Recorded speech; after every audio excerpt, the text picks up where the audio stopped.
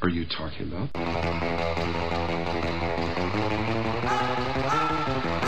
Down where it is now, everybody wants a piece of the market. Oh my God, that is funny! I don't remember asking you a thing. I'm funny how? I mean funny like I'm a clown, I amuse you? With all due respect, what the are you talking about? Oh, I'm sorry. Did I break your concentration? What the so funny about me? Tell me what's funny. You represent the idiocy of today. I did not know that. English, motherfucker, do you speak it? Are you listening to me? How's my together? Is my together? Nice personality combination. Hostile and intolerant. So that's it then. No one else really knows anything.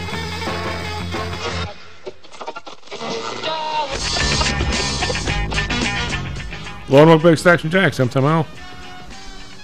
Matt Byrne on the board. Greg Pappas in the studio. SP Futures down 26. NASDAQ Futures down 63. That guy's willing to give us a full report on football.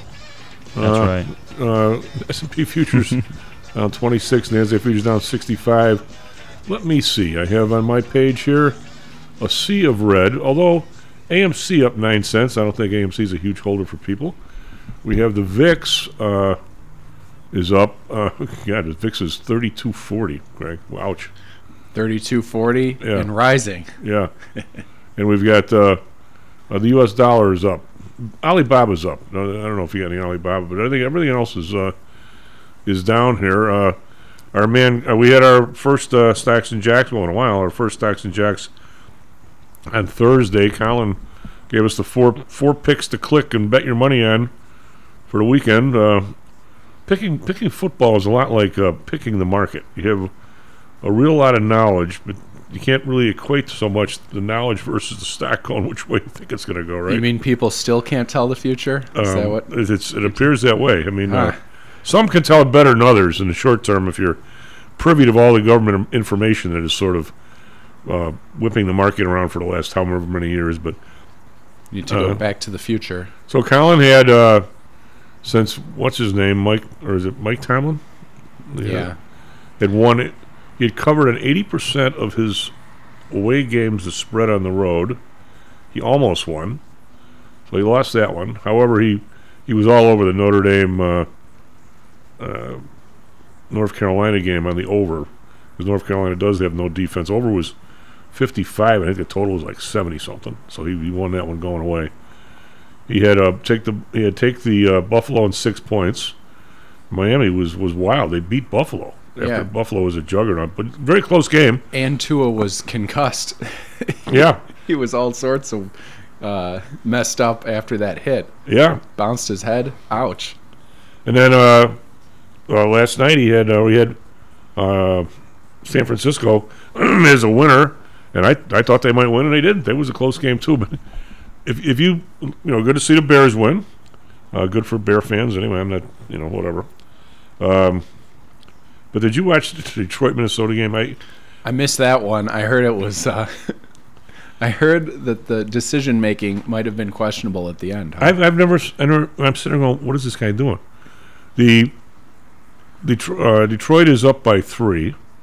They have the ball, and it's like on the Minnesota, I'll say 40-ish, right? So. It's a 50, ended up being like a 53 or 54-yard kick. There's about a minute 20 left. Detroit coach takes his last time out, which I don't know what the hell he did that for. And I'm sitting there going, you got to punt this ball. Give these. Minnesota has no timeouts left, right? So he's got. I'm sitting there. I said, you got to punt this thing. What if you miss? You give him the field position and more than a minute on the clock. Yeah. Even with no timeout. So, of course, the guy pushes the ball off to the right. So they give Minnesota with no timeouts left. And the guy, like 2 passes later, they're in the end zone. That's the risk they run. I'm saying, what are you doing? I didn't get it. Plus, he called the timeout. Then when they get the ball back, then they got no timeouts. Because they scored on like 3 plays, so he actually had like maybe 40 seconds left when he got the ball back, and they had no timeouts. Maybe you need to bring the coach back on to explain that one. I'm sitting there going, what is he doing? I said, why he needs to pin these guys down with this ball, and just assume they're not going to.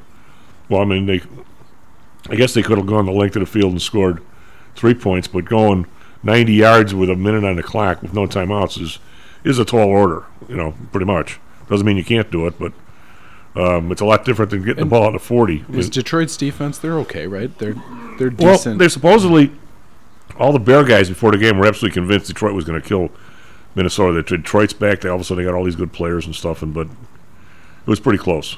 Yeah. So, I mean, they look kind of very equal in terms of talent. Yeah, I mean, it's, but they're still Detroit. Ouch. Yeah. So, okay. We've not talked about it for a second. We've got this. What's going on in these currency pits? I mean, this euro dollar or the European dollar versus the U.S. This is a move like I've never seen. The pound, it ducked at 104.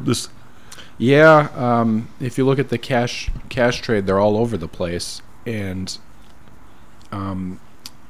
you'd see like a 6 month. They're priced in 6 months worth of volatility in like 24 hours or so. So anybody who's short premium in that is probably getting wrecked. Yeah. But it seems to be more of the same in that the dollar keeps rallying against most of all the other currencies. Again, the euro I think is down another 60 or 70 pips this morning. Well, here's when you watch this, there's something. If you've been listening to the show and probably you've been, well, hopefully not, but you've been bored silly with me talking about this kind of economics. This is basic economics. Now, the new Prime Minister of Britain has decided she's going to cut. They're doubling down on tax cuts for the rich. She's a Ronald Reaganite. She's a supply sider, and if anybody ever can explain this supply side economics to me other than voodoo economics, Greg, I can't. I can take a shot at it. All right, explain it to me. I would say the reason that you haven't seen the growth effects here would be because they're dispersed throughout the world. You'd see significant decreases in poverty and significant increases in other GDPs and exports because of specifically U.S. dollars going there, and maybe, for example, cheap export. No, I'm talking about supply side. The Reagan, what did Bush call it, voodoo economics? Yeah, Art Laffer. Essentially, it's a tax cuts stimulate demand and increase government tax receipts because of that increased GDP. Now, and I'm going to say that once you get below a certain point, it's really hard because when your tax rates go from 60 or whatever down to 20, of course, that marginal cut is not going to make as much of a difference. But I'm going to say that whole mess. Just saying. Yeah, it's a mess. There's definitely a lot that goes into it. I would say trying to predict GDP is similar to trying to predict stock prices, trying to predict the future for tax receipts. It's not going to happen. You can have an idea and tell a great story, but it's real tough. Well, if you're in a situation, which we used to be in this country, and some of the countries in Eastern Europe still are, I mean, the marginal tax rate, at one point here used to be 90%. Right. And then it got down to 70. And when I was in college, it was it 70 or 50? I can't remember. And then Reagan, I think, knocked it down to 50 or whatever. But going along with that were massive amounts of deductions for various stuff. Nobody ever paid. I guess if you did a bunch the of effective tax rate was closer to something like 25, or even as recently as I think a couple years ago, they estimated that it was around 24 for. Well, so the story was, if you're at that level, and just go through whenever you want to, I think in one man's opinion, whenever you want to think about stuff like this, just walk yourself through the decision tree and see how it would affect you. All right, so if the taxes are 70% and you actually had to pay them, and we're going to decide, gee, let's get the three of us, let's Matt and Greg and Chief, we're going to go out and buy a hamburger restaurant, and let's say, okay, let me get this straight. If we win, we got to give 70% to the government. If we lose, it's on us. Well, that's a crapo deal. Right. Right. In theory, it works. Well, I mean, yeah, but now, It's a layup for Art Laffer to say, yeah, if we bring the tax rates down from 75% down to 55%, that we might see an increase in activity in entrepreneurship. That's a layup. But it's not the same situation as it is, say, right now, or even a couple years ago. You know, going from 27 to 22 or whatever is a lot different than going from 75 to 55. and that's exactly my point. I mean, it's when you're at the extremes, yeah, these things make sense, but does it going to affect our decision making at all if the number's 30 versus 25? I'm saying that It affects in the same way that we can't predict what's coming. What's coming is in the future. We can't predict the future, but most likely it's going to have less of an effect. Yes. Assuming all else is held constant, which nobody can do. But here's the timing of it, and this is the issue that we've had here. Why do we have inflation? Okay, it comes down to the same stuff. All right, so let's say, for instance, Laffer is right, which he's not. Well, he is at 90, but I don't think he is at 30. So let's assume for a second that you cut this rate from 30 to 20, whatever the hell they're doing. One thing you know for sure, you can actually bank on, is your receipts are going to be less this year.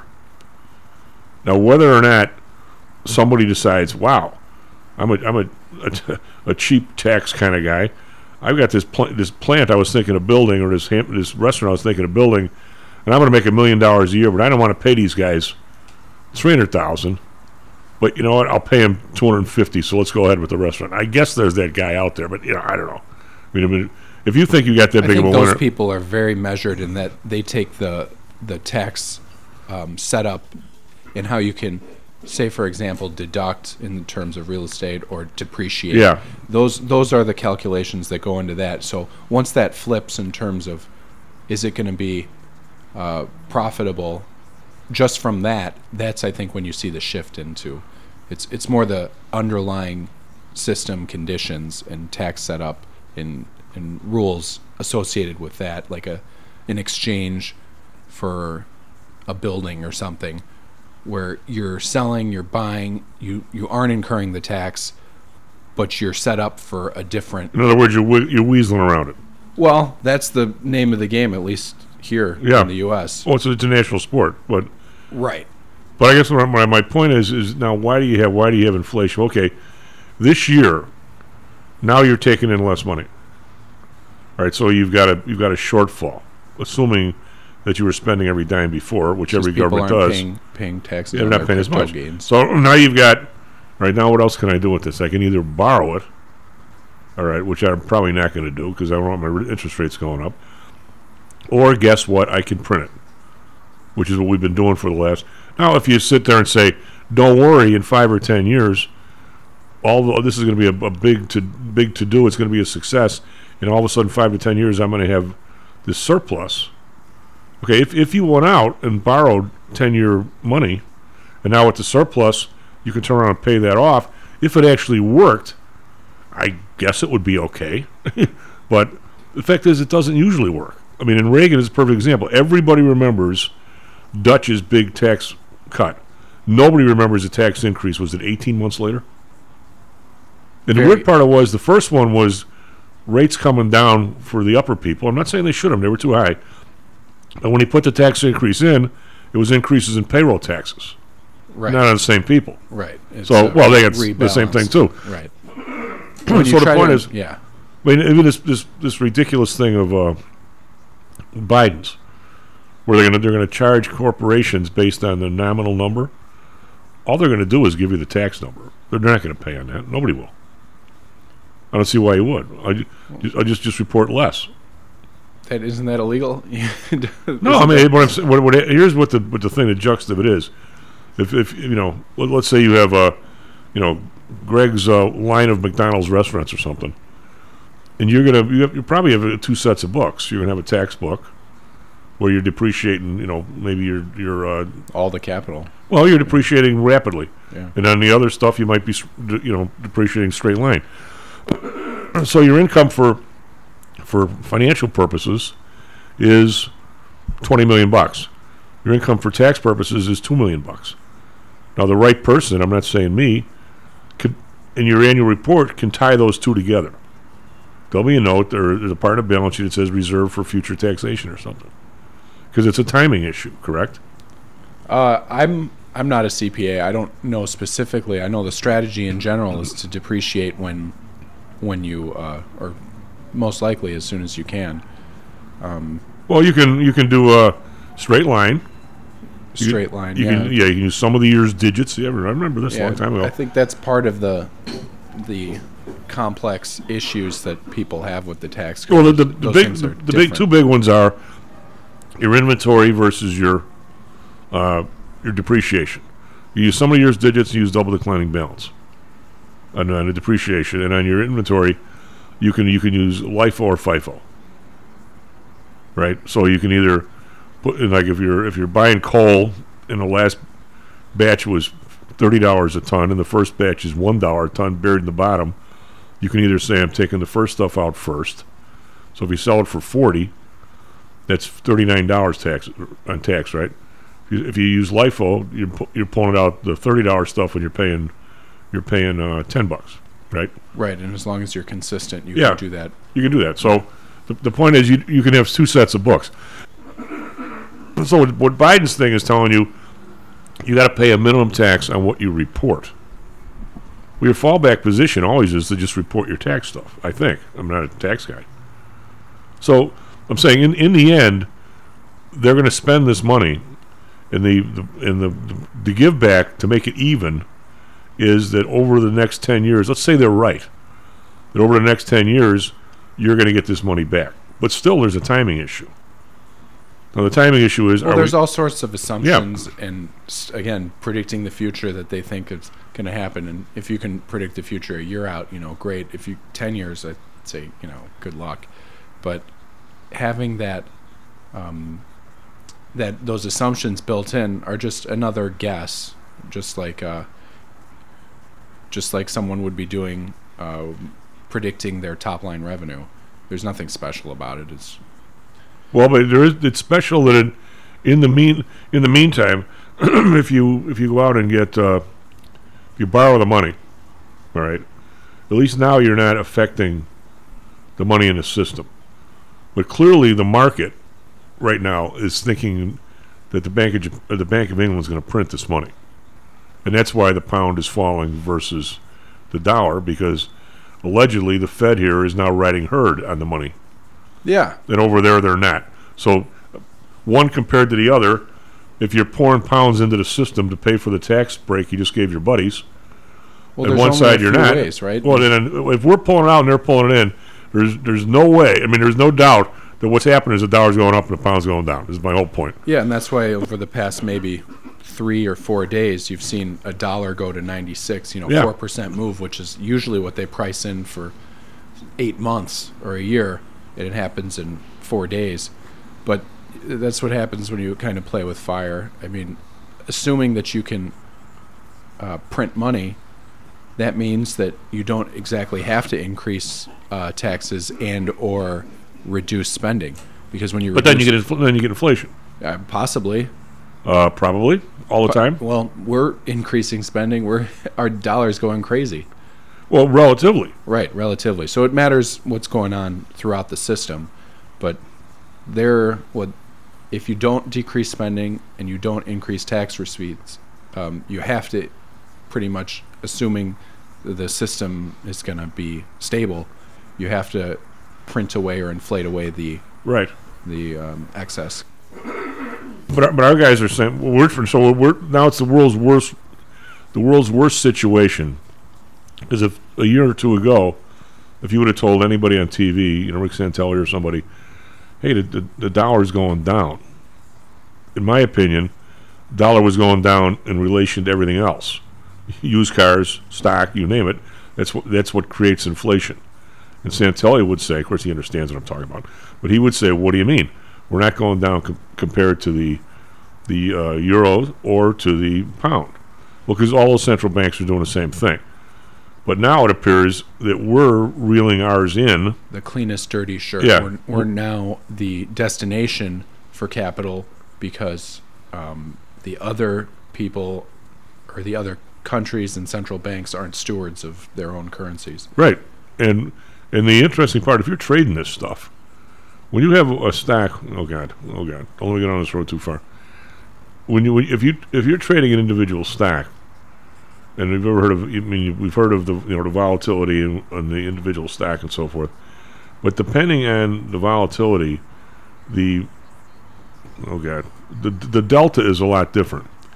If you've got a stack that never moves, AT&T. Yeah, let's say it's trading. AT&T's volatility is significantly different than Tesla's because Tesla, they're pricing in 60% moves, and AT&T they're pricing in 20% moves. Right.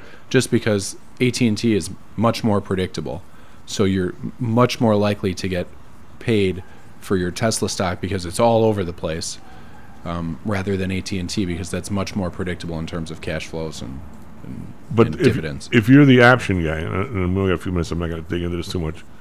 If you're the option guy, if you've got, let's say for instance, you're trading NVIDIA.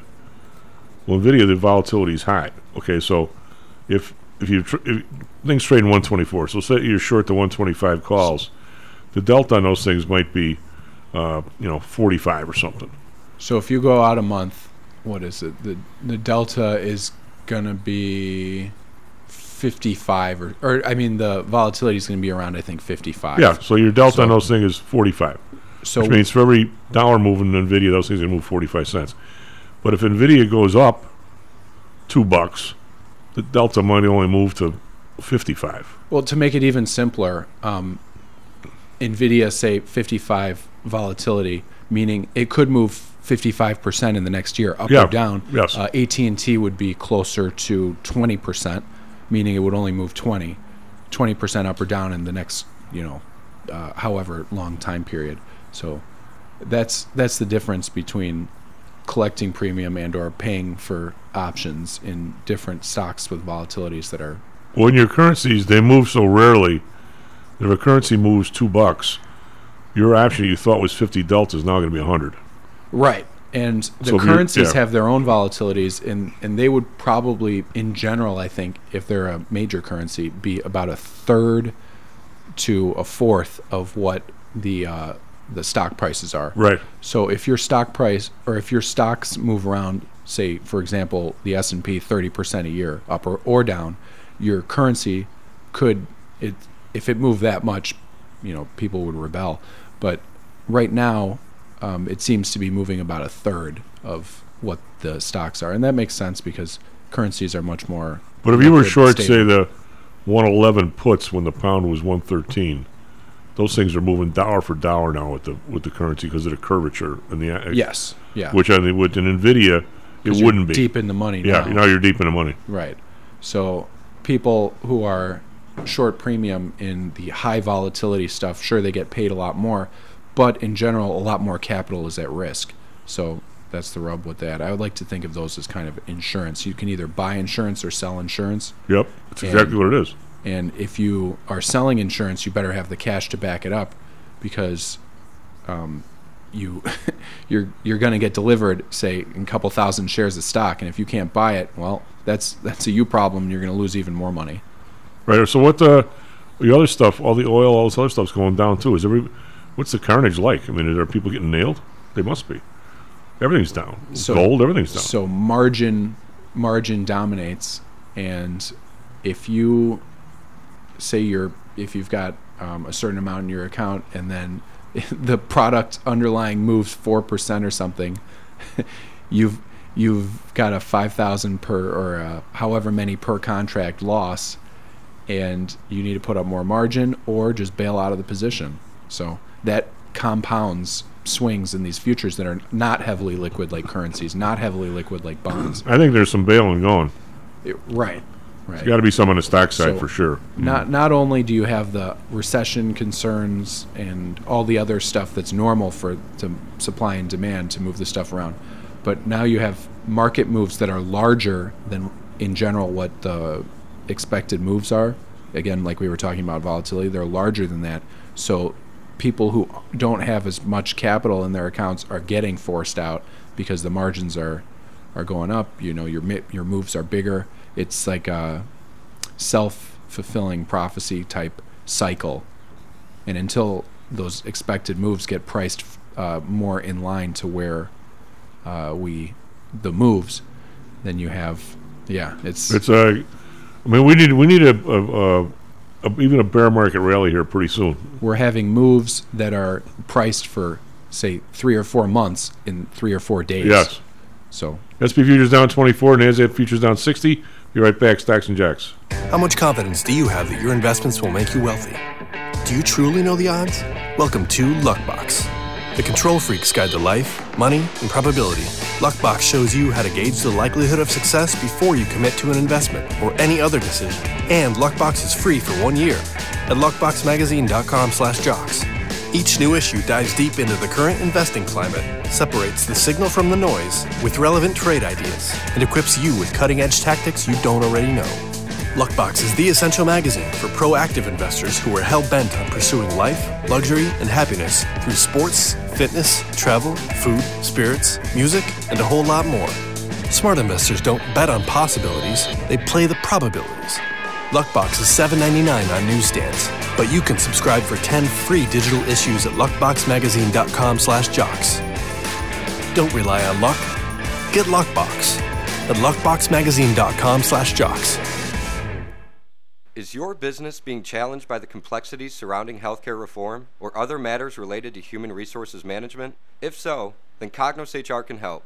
A longtime friend and contributor to the Stocks and Jocks radio program, Cognos HR provides its clients with a perfect blend of strategic consulting and day-to-day HR management to drive overall improvement in business performance. Companies that join the Cognos HR family are better able to manage healthcare costs, enhance benefit offerings, and improve employee satisfaction by leveraging our access to Fortune 500 benefits. Our innovative onboarding and payroll technology, along with our constant attention to detail, enables us to provide the highest level of quality service to our clients. Now, your time and energy can be focused on generating business and increasing your bottom line. We'll take care of the rest. For more information, call us at 630-401-8810 or search us on the web at cognoshr.com.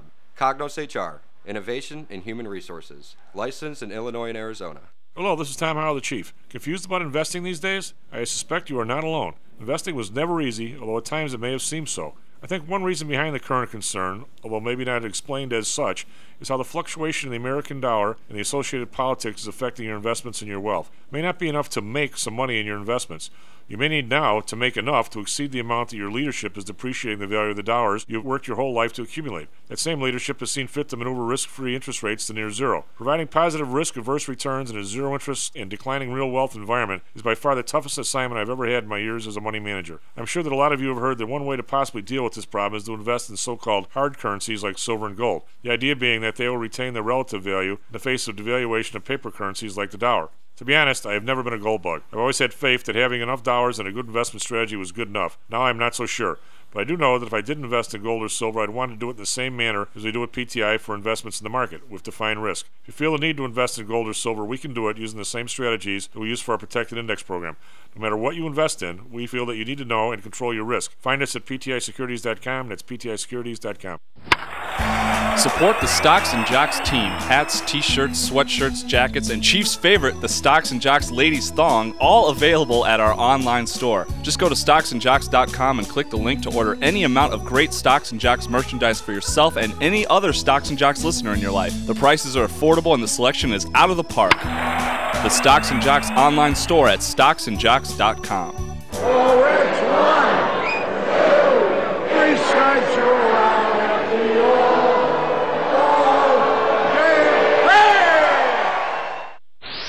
Stocks, Jocks. Stocks and Jocks. Stocks and Jocks. You are out of control. Here, right now, right here, right now, right now.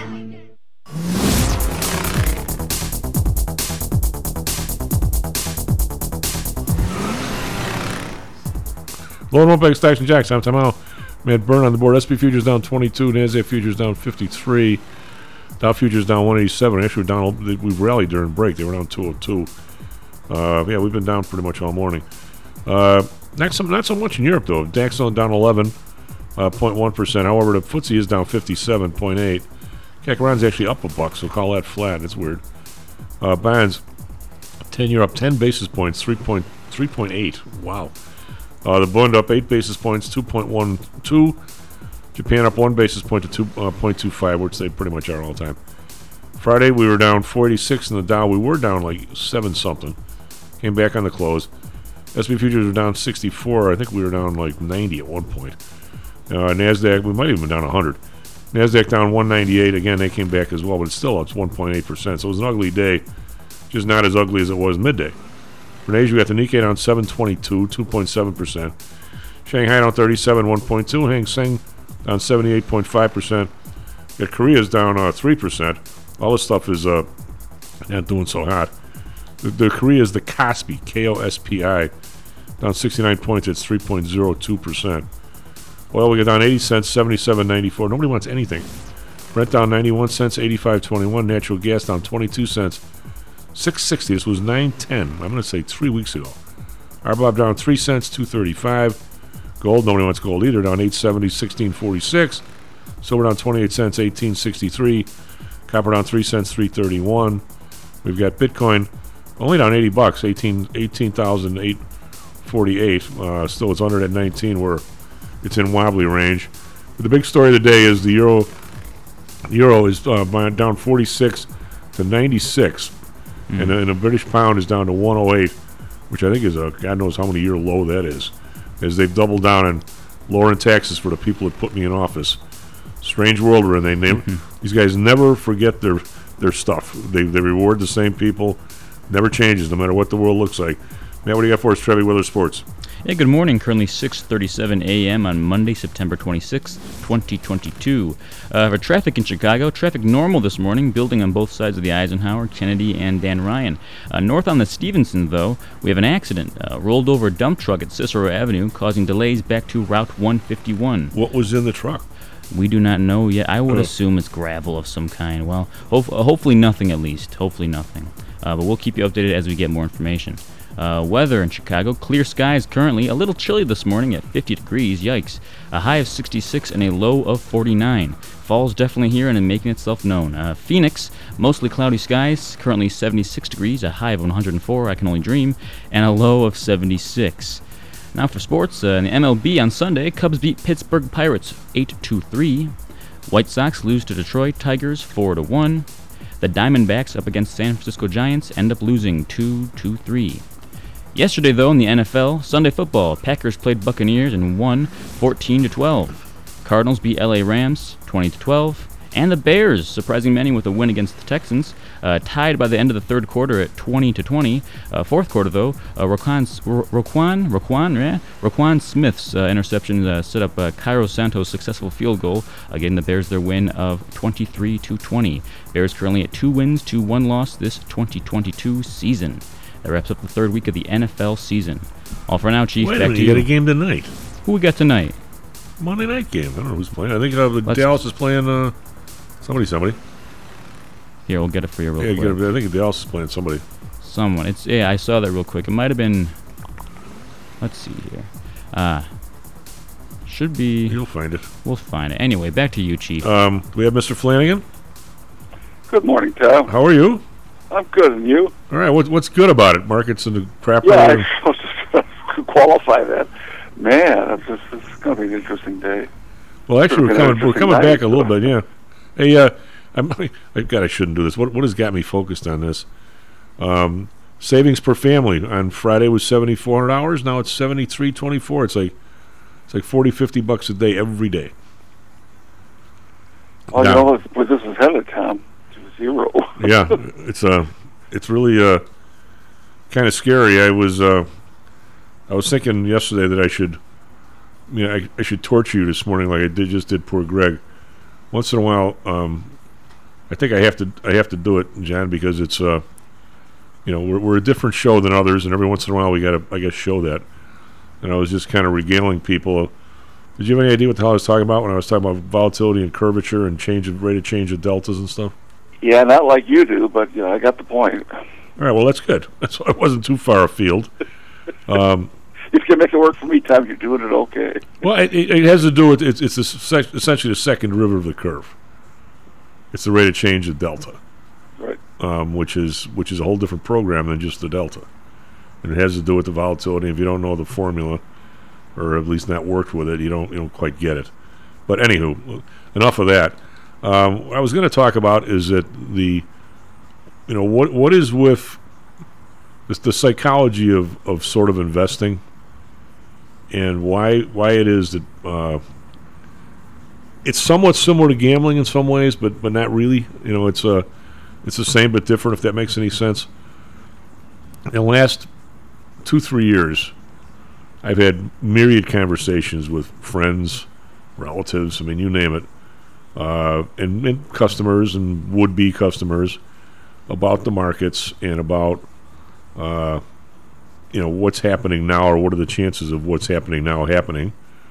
And I don't quite understand. There's some psychology, John, with people that they, I don't know what it is. It's almost like if you went out to Vegas and you won 10 hands of blackjack in a row, you might say, well, this is an anomaly.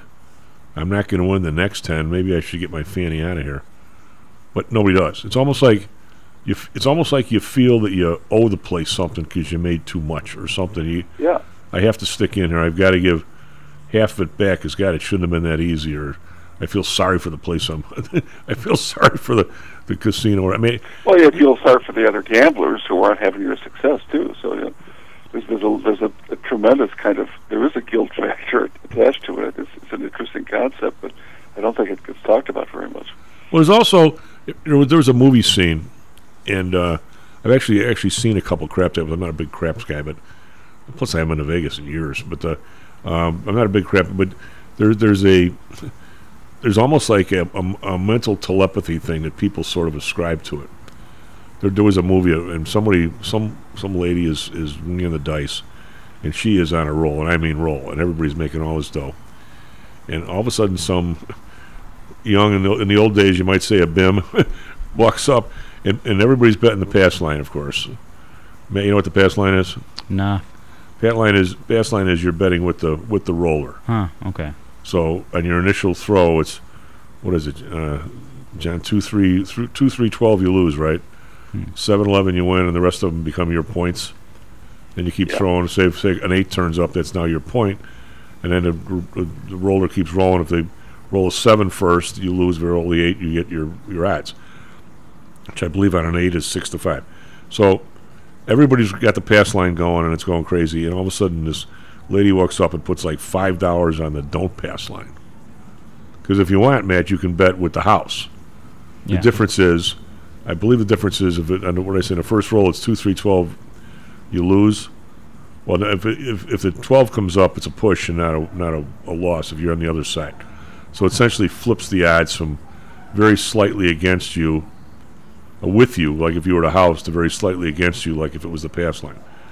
So the idea is, as soon as this lady puts her $5 down, the whole thing panics, and sure enough, the lady throws the 7 and craps out. There's almost like a mentality to it that you can actually jinx the world by your thoughts. And I don't, I'm just lobbing this out there, John, because I really don't understand. Normally, if we ever got a regular world, which is very, very rare, certainly in my lifetime, because it have fed too much money, too little money, too much money, too little money. This is what been going on for really since I started. Well, I didn't start in 1968, but that's kind of when it started. Because the Fed has been the central figure in market moves, in addition to companies getting bigger and making more money and all that stuff.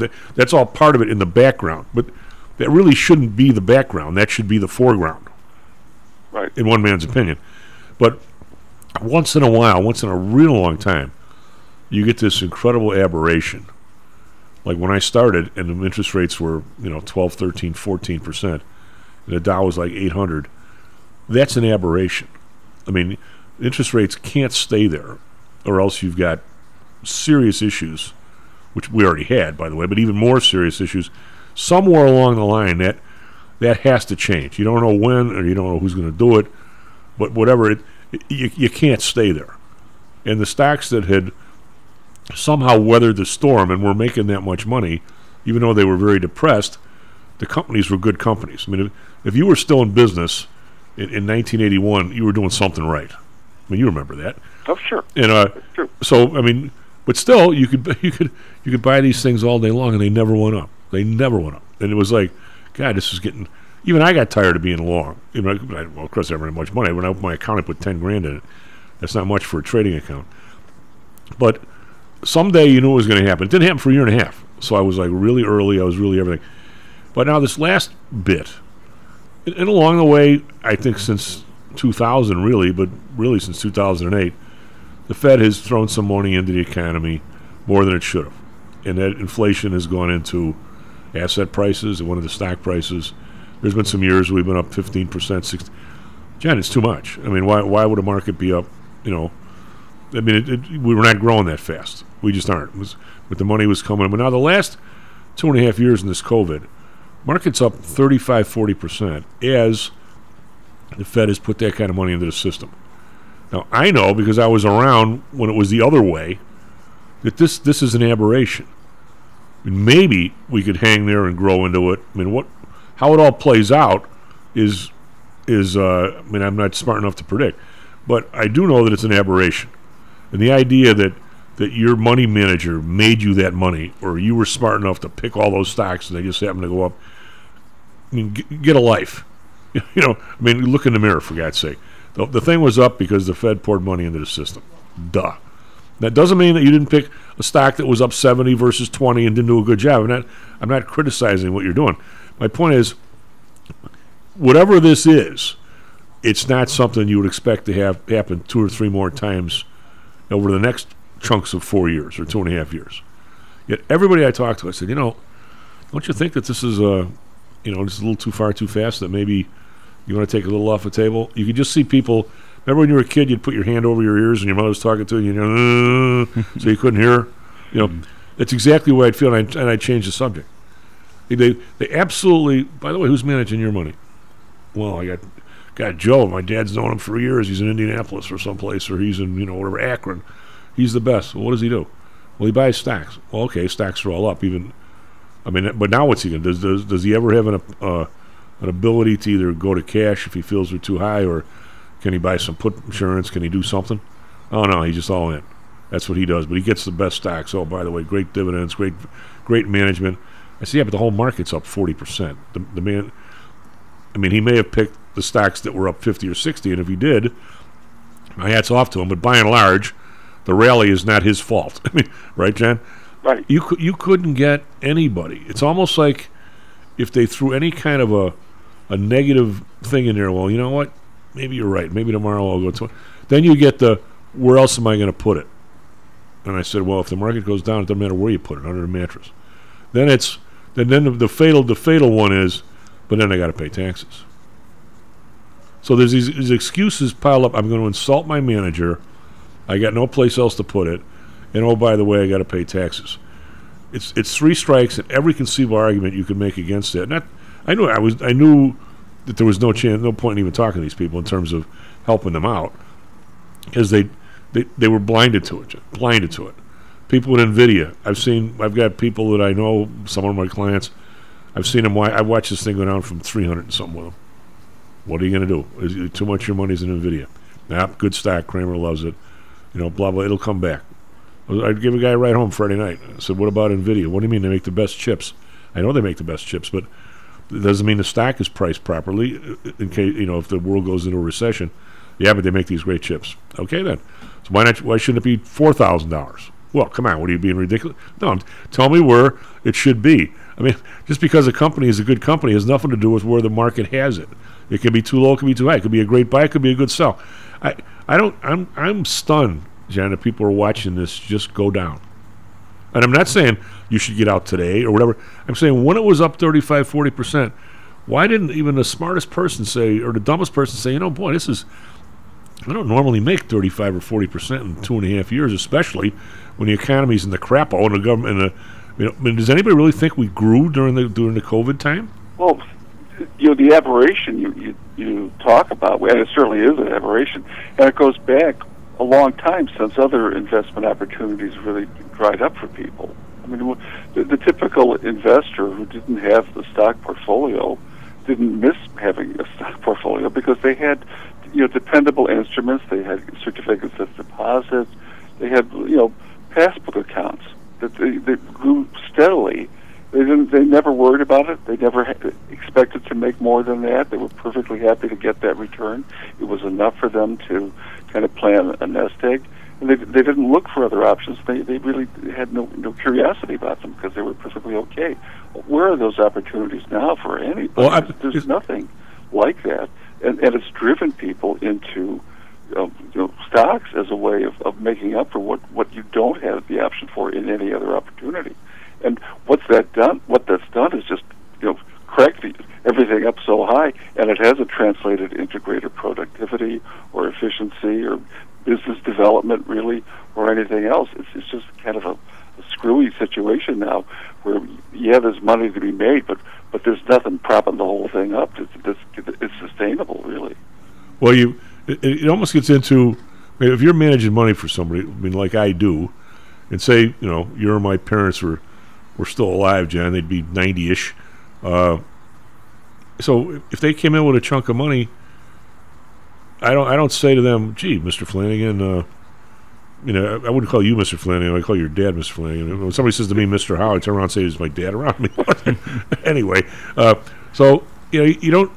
I don't get to say to him, in my opinion, "Gee, you're 90, you're living off this money.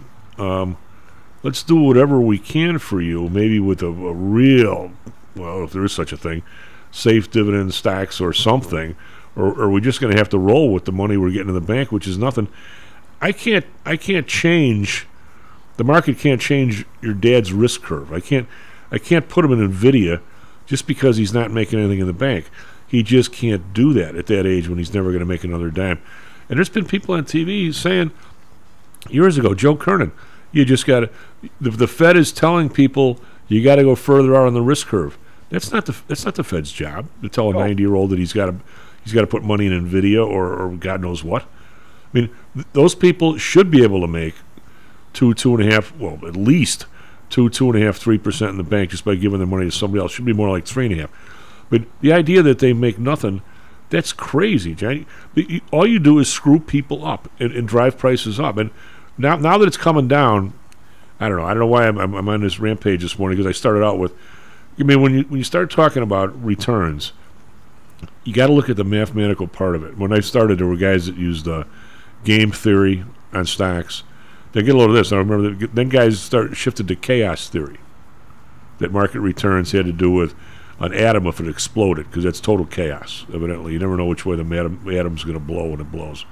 I don't know much about physics, but so you went from game theory to chaos theory. But you're right. What do you do with somebody that's and this has been a problem for really the last few years, because I have a lot of older clients or people who talk to me.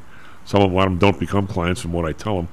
I say, I can't change the laws of physics. At your age, I can't put you in a market this overvalued in the riskiest stocks out there. I just can't do it. If you want me to, I can do it, and I got to have some puts. Oh no, we don't want to protect anything. The market's just going up. And I think I've lost a lot of clients that way. But John, you just can't change it. As to why they never had any kind of an alternate plan where 2%, 2.5%, whatever, 3, something. Why the Fed did that to them, I have no idea. Not just to them, but to everybody. How many even young people have a $5,000 or $10,000 account in the bank and should be making $10 a month? Doesn't sound like much, but across all the young people in the country, it's a lot. Right, and you compound it, and it's steady, and it occasionally goes up a little bit. You're okay. This is the way people saw, and this I think explains to a great extent why things stayed on as even a keel as they did, even after the boom period following World War II, where housing prices didn't double, salaries didn't double, things we prospered, and there was inflation, but there was so much productivity and so many ways that people could live on what they had and didn't have to stretch or take risks that they never would have taken in other times. We've been so far out from those times now. I don't even know what equilibrium would look like now, do you? No. I can't imagine how we're ever going to get back to a place where stocks valuation is commensurate with what's really going on in terms of these companies' ability to produce and what investors are willing to accept as risk and what people have as other alternatives. And until we get some kind of change in the system, and it will be unrecognizable at this point because we've gotten so used to this crazy way, I don't know if people are really prepared for what it would look like. It wouldn't be pretty at first, and maybe for a very long time, because we've just gotten used to a very sloppy way of doing things. Well, it's not sloppy if you're a bank. You're getting money for free, no. and what else can you do? Yeah, but I mean, you're getting money for free, and you're lending out to people on credit cards at 16%. That's not sloppy if you're a bank.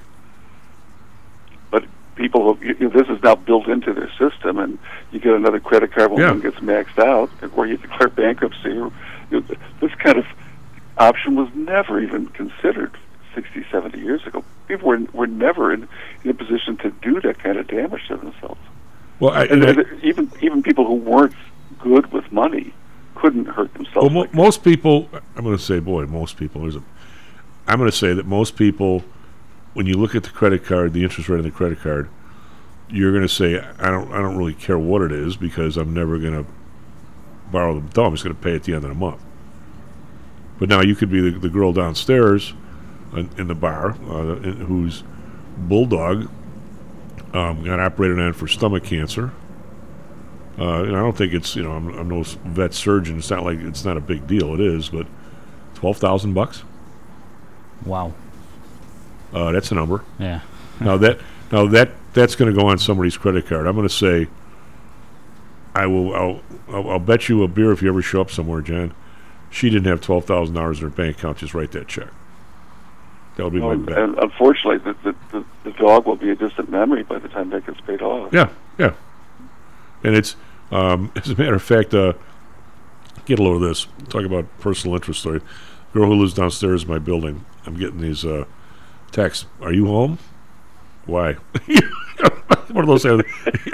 Well, need to talk to you. And I'm thinking, oh God, I hope she's not moving. Because she's very nice. And I said, well, it's like 11. I'm about ready to go to bed. Of course, she's got a whole different program. She's a waitress at a really nice restaurant, so her night's beginning when I'm going to bed. Which is, nothing wrong with that. It's just a different deal in a city like this. And so all of a sudden the next day, are you home now? No. I go, okay, what's going on? Well, you said I could have a dog. Yeah. Well, one of my clients, she also does hair. She's actually really good at it, I guess. And she goes, well, I'm picking between 2 French bulldog puppies on like Tuesday. How about if you come home after work and help me pick out the puppy? I don't know if I'm good at that. She goes, well, you'll probably like walking her once in a while too, which I probably would. Because I love dogs. And so I talked to my girls down. I have my sources. So the couple of ladies who tend bar down at O'Neill's are also vet assistants. They went to school in Tinley and the whole bit, and they got essentially 2 careers. And I said, what do you think about French bulldogs? She goes, oh no. She goes, they're cute, they're lovable, but they have health issues. You tell her that she needs to buy vet insurance day one, and one of the things a puppy. Because otherwise, it's just going to be a drain. Hopefully not, but it's. So I'm going to have to drop that bomb on her today. I'll call her and say, hey, you better look up some vet insurance. But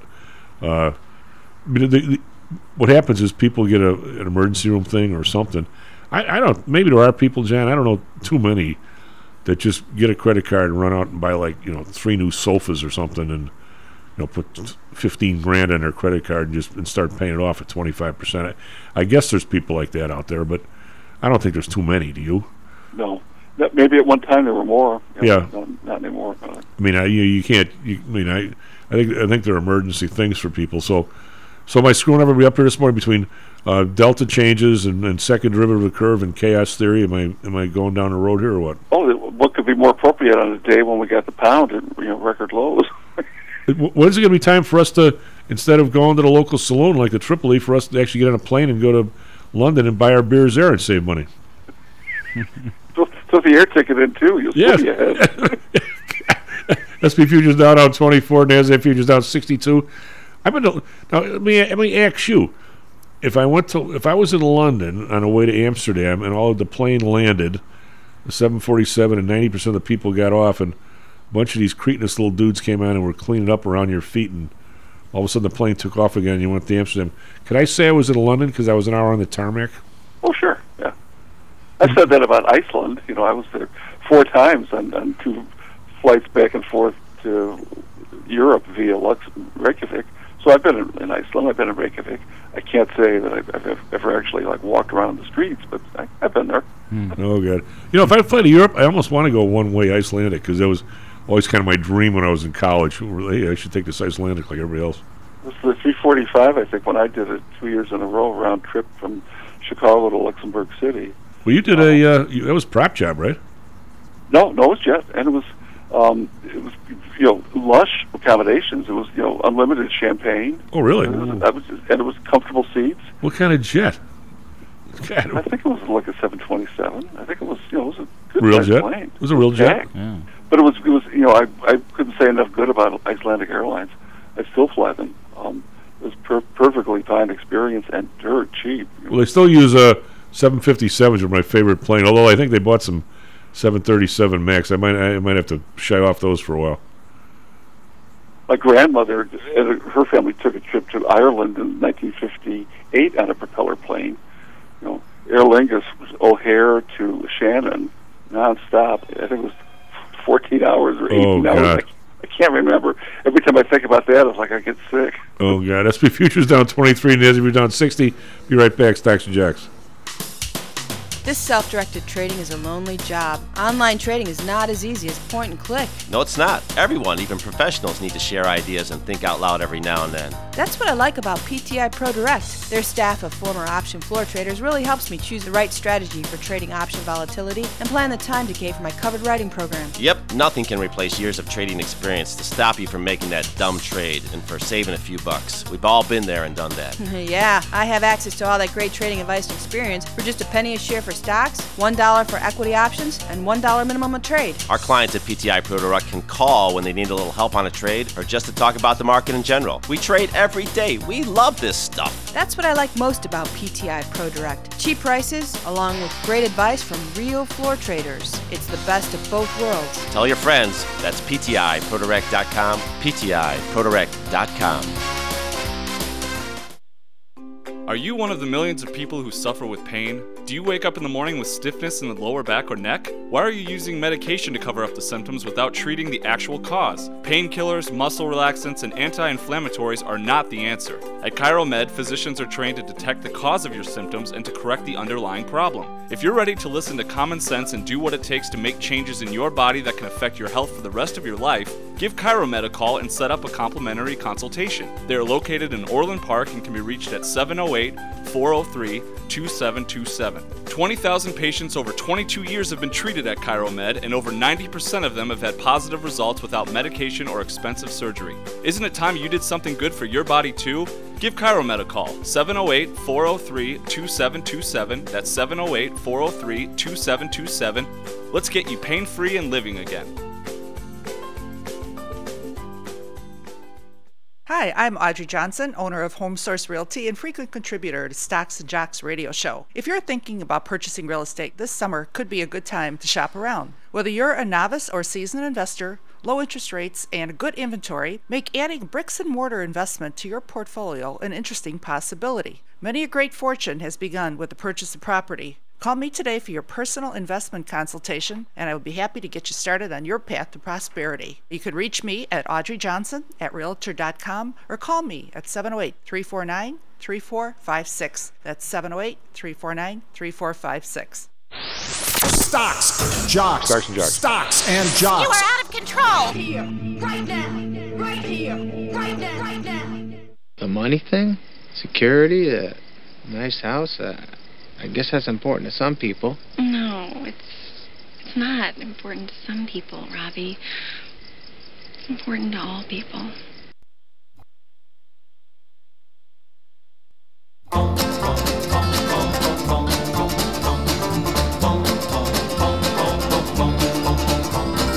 You came down to this southern town last summer. Welcome back to Stocks and Jocks. I'm Tom Howell. That burn on the board. SP futures down on 27. We just were trying to rally, but now we're going the other way again. NASDAQ futures down 72. And all these indices, Jan, are bouncing right up against their June low. And I'm going to say that on the Qs, I'm looking at the 5-year thing here.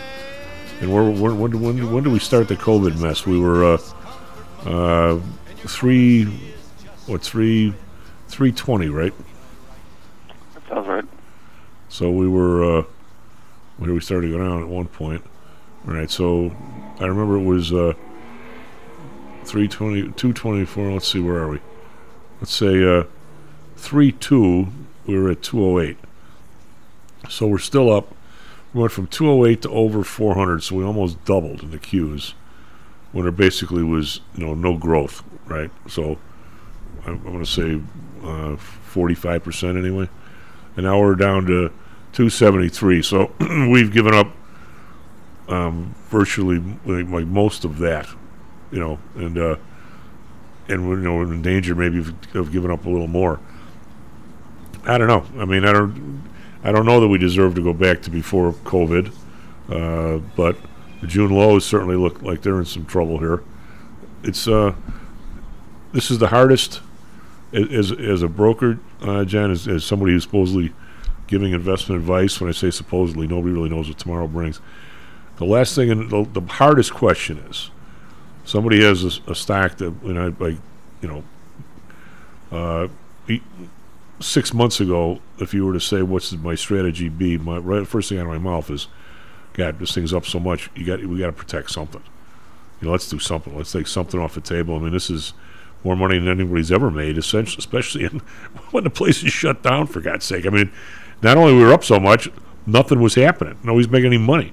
Well, some places were it stayed open, but by and large, this is a goat bleep, and these stocks are up. Let's do something. Well, now, if you walk in and say, all right, I've heard you talk about NVIDIA so much, it's down from 3-something, it's trading 140, 124. Now what do I do? John, there is no tougher question. I don't know. I'm not as anxious to sell it at 124 as I was at 224. That I know. I mean, could it go lower? Are we really going to go crazy here and drive ourselves back to, COVID, pre-lows? I mean, is it going to go to 80, 75? Ugh. I mean, I have no idea, John. This is like, now the puts are to the moon. I mean, to buy put insurance here, it's expensive as hell. Do you need it? Not need it? You might be coming to the point where you might pick a number. Okay, in my worst guess, it's going to go to 100. God knows why that would be the number that I would pick instead of the big guy upstairs. But say I think in my worst case, an NVIDIA might be 100, which again I have no idea. It could be 2. Am I comfortable enough putting on a spread where I'll cover myself between 125 and 100? I don't know. What if it goes to 80? Then who's the genius that said it can only go to 100? I mean, this is really tough times for everybody. I mean, right now, it's almost like, okay, half my house is still burning, half of it's gone. What about insuring the other half? And this is really tough right here. If you've done nothing till now, I don't know what you do. I mean, really? I mean, help me here. What? I would like to think, Tom, that when in the future somebody tries, or I hope a bunch of people try to analyze and write about what we have lived through here, that the one thing that will come out of it that we should never repeat is any attempt to artificially stop an economy for any reason. I don't care if it's health. I don't care if it's any other exigency that seems to require some kind of desperate measure. But when you close stuff down in the name of anything, what you've done is now made it impossible to find a good way back to where you were, assuming you want to get back there. And if you don't, well, maybe you don't agonize about it. But I think most people want to get back to something like what we had before. And I don't think there's any way to do this without kind of shattering people's confidence in a lot of stuff in the process. And this is kind of what I feared with what happened from the lockdowns. And I hate to say that a lot of it seems to confirm my fears now. We just didn't know where we were going or what we were doing, and we didn't care and we worry about it later. But we had never done such a thing before, even in the worst of times. Never would have thought to do it. Well, in the beginning, isn't that some big book start out that way? In the beginning, I would say that the first couple of months, the first couple of weeks, when we didn't know what you were dealing with. See, I think that everybody should have some kind of if you can, not everybody can, you should have some sort of a, put it this way, I don't want United Airlines or American Airlines taking the entire profit for 10 years, staying just as leveraged as they are, as leveraged as they can be, and buy stock back with all their free cash flow for a decade. I want them, if they have good times, to buy some planes, they have some cash in reserve. So if all hell broke loose and I had to shut a lot of this stuff down for 2 weeks to a month to find out, I shouldn't have to be bailing them out. You should have enough to carry the place.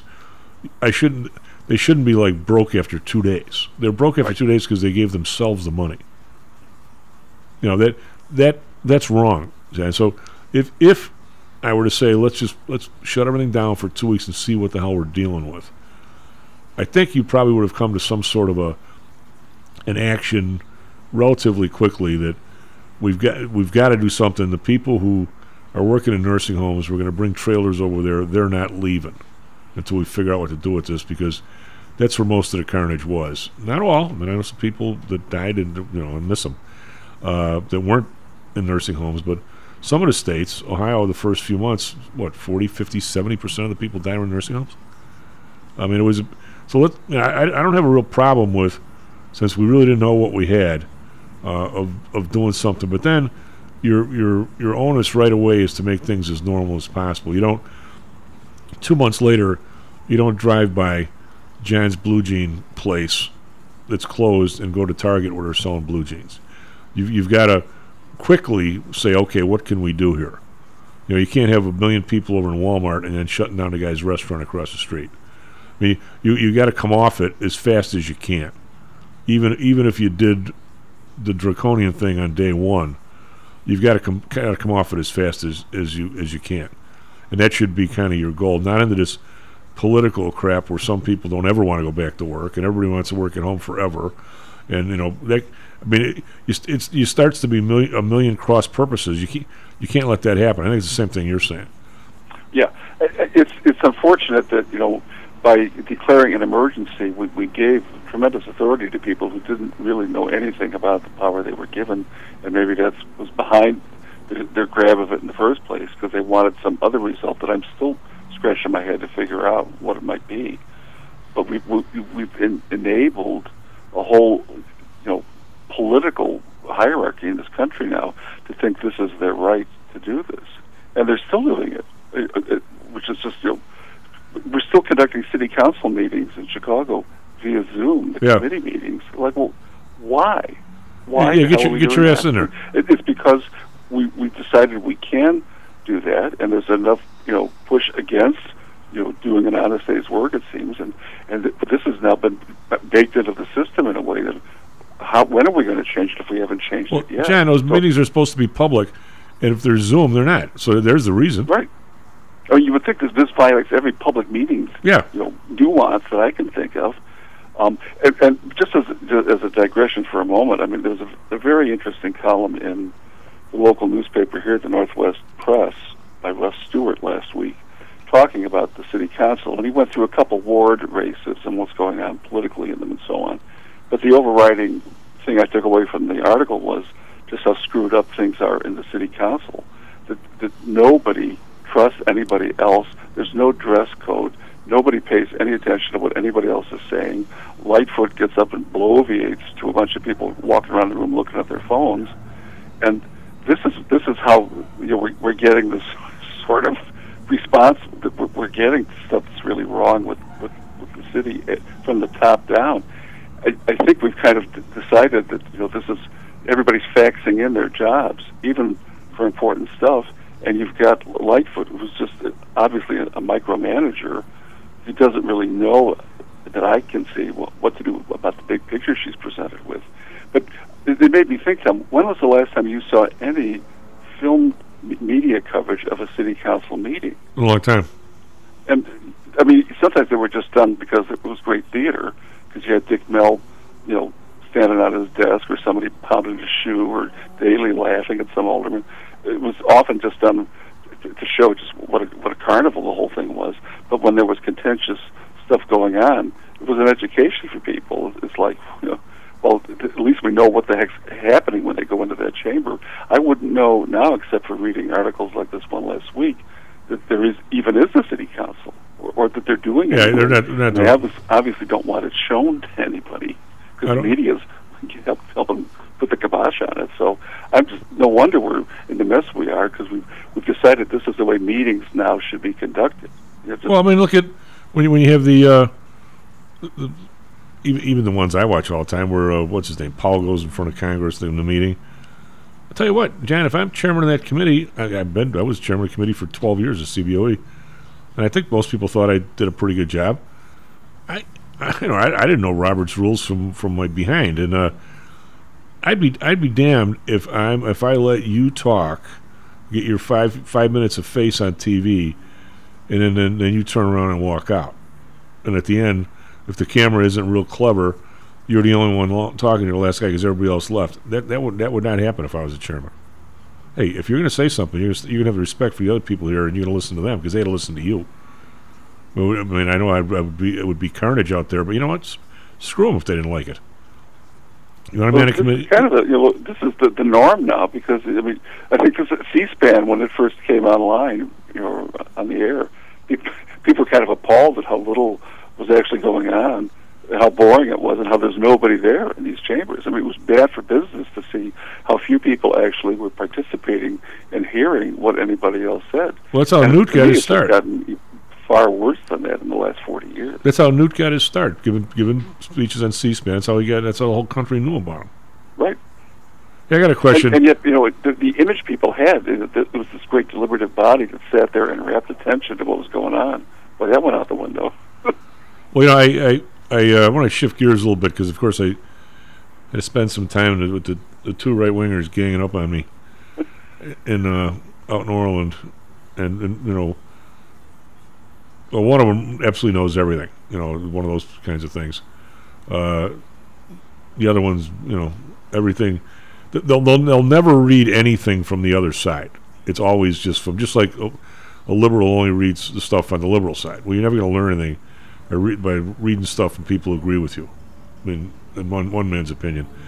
So we're talking about this new thing where the bail and all this stuff, and of course they're spouting thing out of there where if you don't have to put your name on something if you make a complaint about a policeman, and even if it's proven to be untrue, it never goes off the guy's record. I mean, I haven't read but I also have my judges and attorney people that I meet with a couple nights a week, the other side of the story, and one of the guys is an attorney, and he does criminal defense work, and he's the one getting people out on.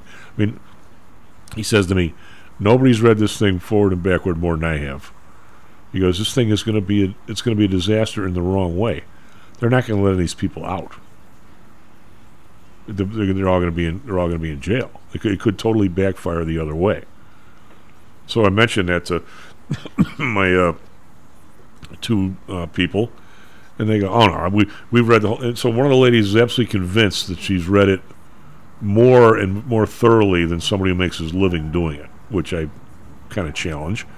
But since I don't watch either one of them reading cover to cover and haven't given them a test, I can't really accuse. John, what are we doing here? I mean, I'd say that right now, and I've never seen a fear factor among the population of walking outside their door, that any hint of going easier on people instead of harder right now is really stupid politically. Not to mention probably flat out wrong. I mean, that's just whether this law is good or bad, I have no idea. But people want these people that are carjacking for the fifth time, they want them somewhere, and they want to throw away the key because they don't want to be the next person. I'm not into throwing away the key or anything like that. But the fact is, right now we got to be getting stricter. I drive all over the place. We need more squads out there. We don't We need people stopping people going 100 miles an hour, Hmm. driving on the shoulder. We need to go the other way. And I'm not a law and order guy. The idea that all of a sudden everybody's innocent, even if the bill doesn't really say that, which it probably doesn't, any hint of that somehow or another society's got to be easier on lawbreakers right now. That's like a fart in church, Jen, isn't it? Your friend may be absolutely right about the upshot of this will be maybe that everybody has bail denied. They'll just be held indefinitely, and given how screwed up the court system is too, they'll be there for a long time. That could very well happen from what I've seen in it too. What also concerns me about the bill though is that, again, I mean the accountability, which is what safety in this act and the acronym stands for. I always get nervous when I see accountability as something we're striving for, because it depends on who's accountable to whom and for what, which is the slippery slope if you're on the wrong side of it. But the scrutiny that police will be under, and they're already under probably more scrutiny than the size of the police force we have can sustain, because we've got such a reduced force in Chicago as in any big city now. And you put more scrutiny on how they do their job. Of course, they've got a tougher job now with fewer people to do it. And now you put all this stuff in the way of letting them do the job that they think, on a day-to-day basis, this is what needs to be done in this situation. If it's excessive force, we'll take that chance here, because look at what we're dealing with. That isn't going to fly at all. It isn't flying right now, but it'll be much harder for any cop to, I think, get a fair shake once this thing goes into effect. That has me more concerned, than really the likelihood of everybody just being turned out of the jails. I think that police morale is going to absolutely collapse, and that seems to be what the act is really designed to do, is to show the police that you're not the boss anymore. Well, that's okay if you got a lot of police and they're all fully trained and they all do their job as well as they can, and you don't have to make life or death decisions that they're not going to be backed up on. But the kind of police force we have now is going to take this, I think, for what it's really designed to do and walk away. And then we've got a mess that no safety act is going to fix. Well, right now, this year to date, we have 489 people shot and killed, 2,268 shot and wounded, for a total of 2,757.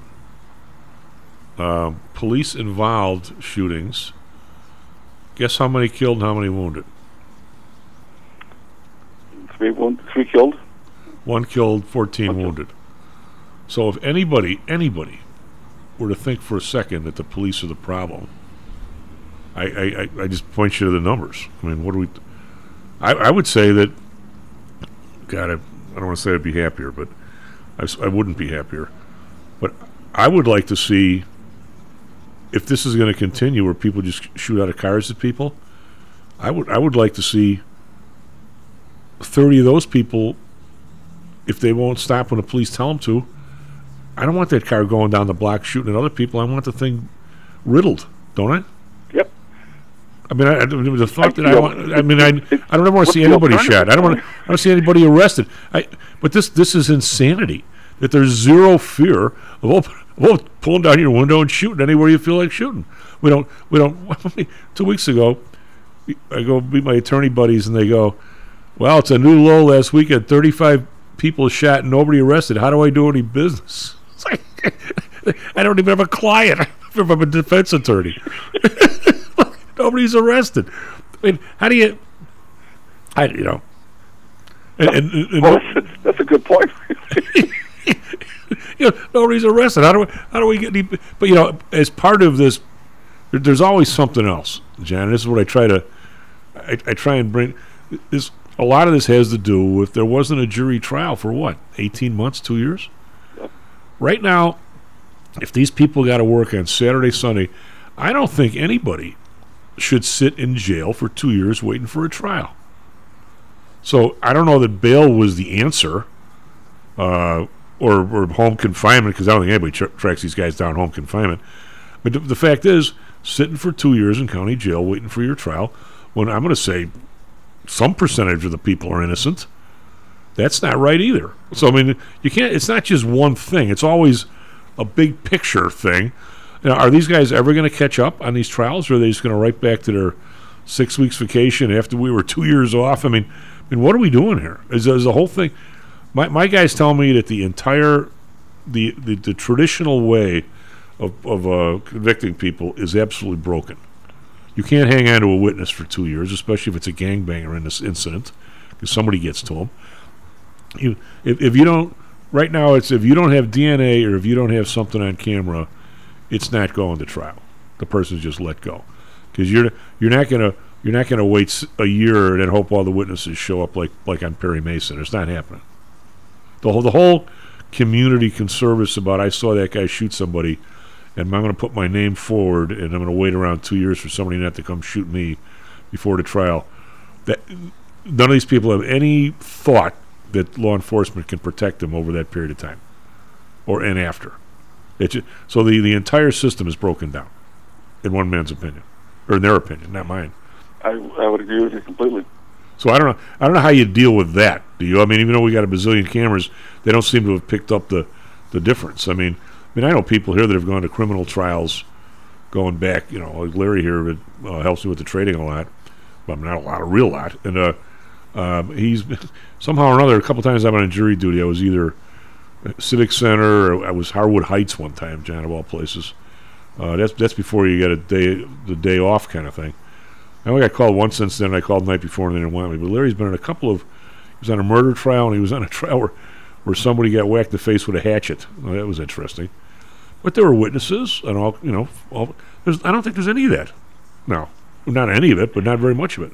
I think the intimidation that a witness, assuming a witness who hasn't already been killed, to protect the guilty parties, who's willing to testify, the pressure that's put on that person, given the power of the gang and the gang structure that we have now, I think they have the information and they have the power to prevent people from testifying like we can't even conceive.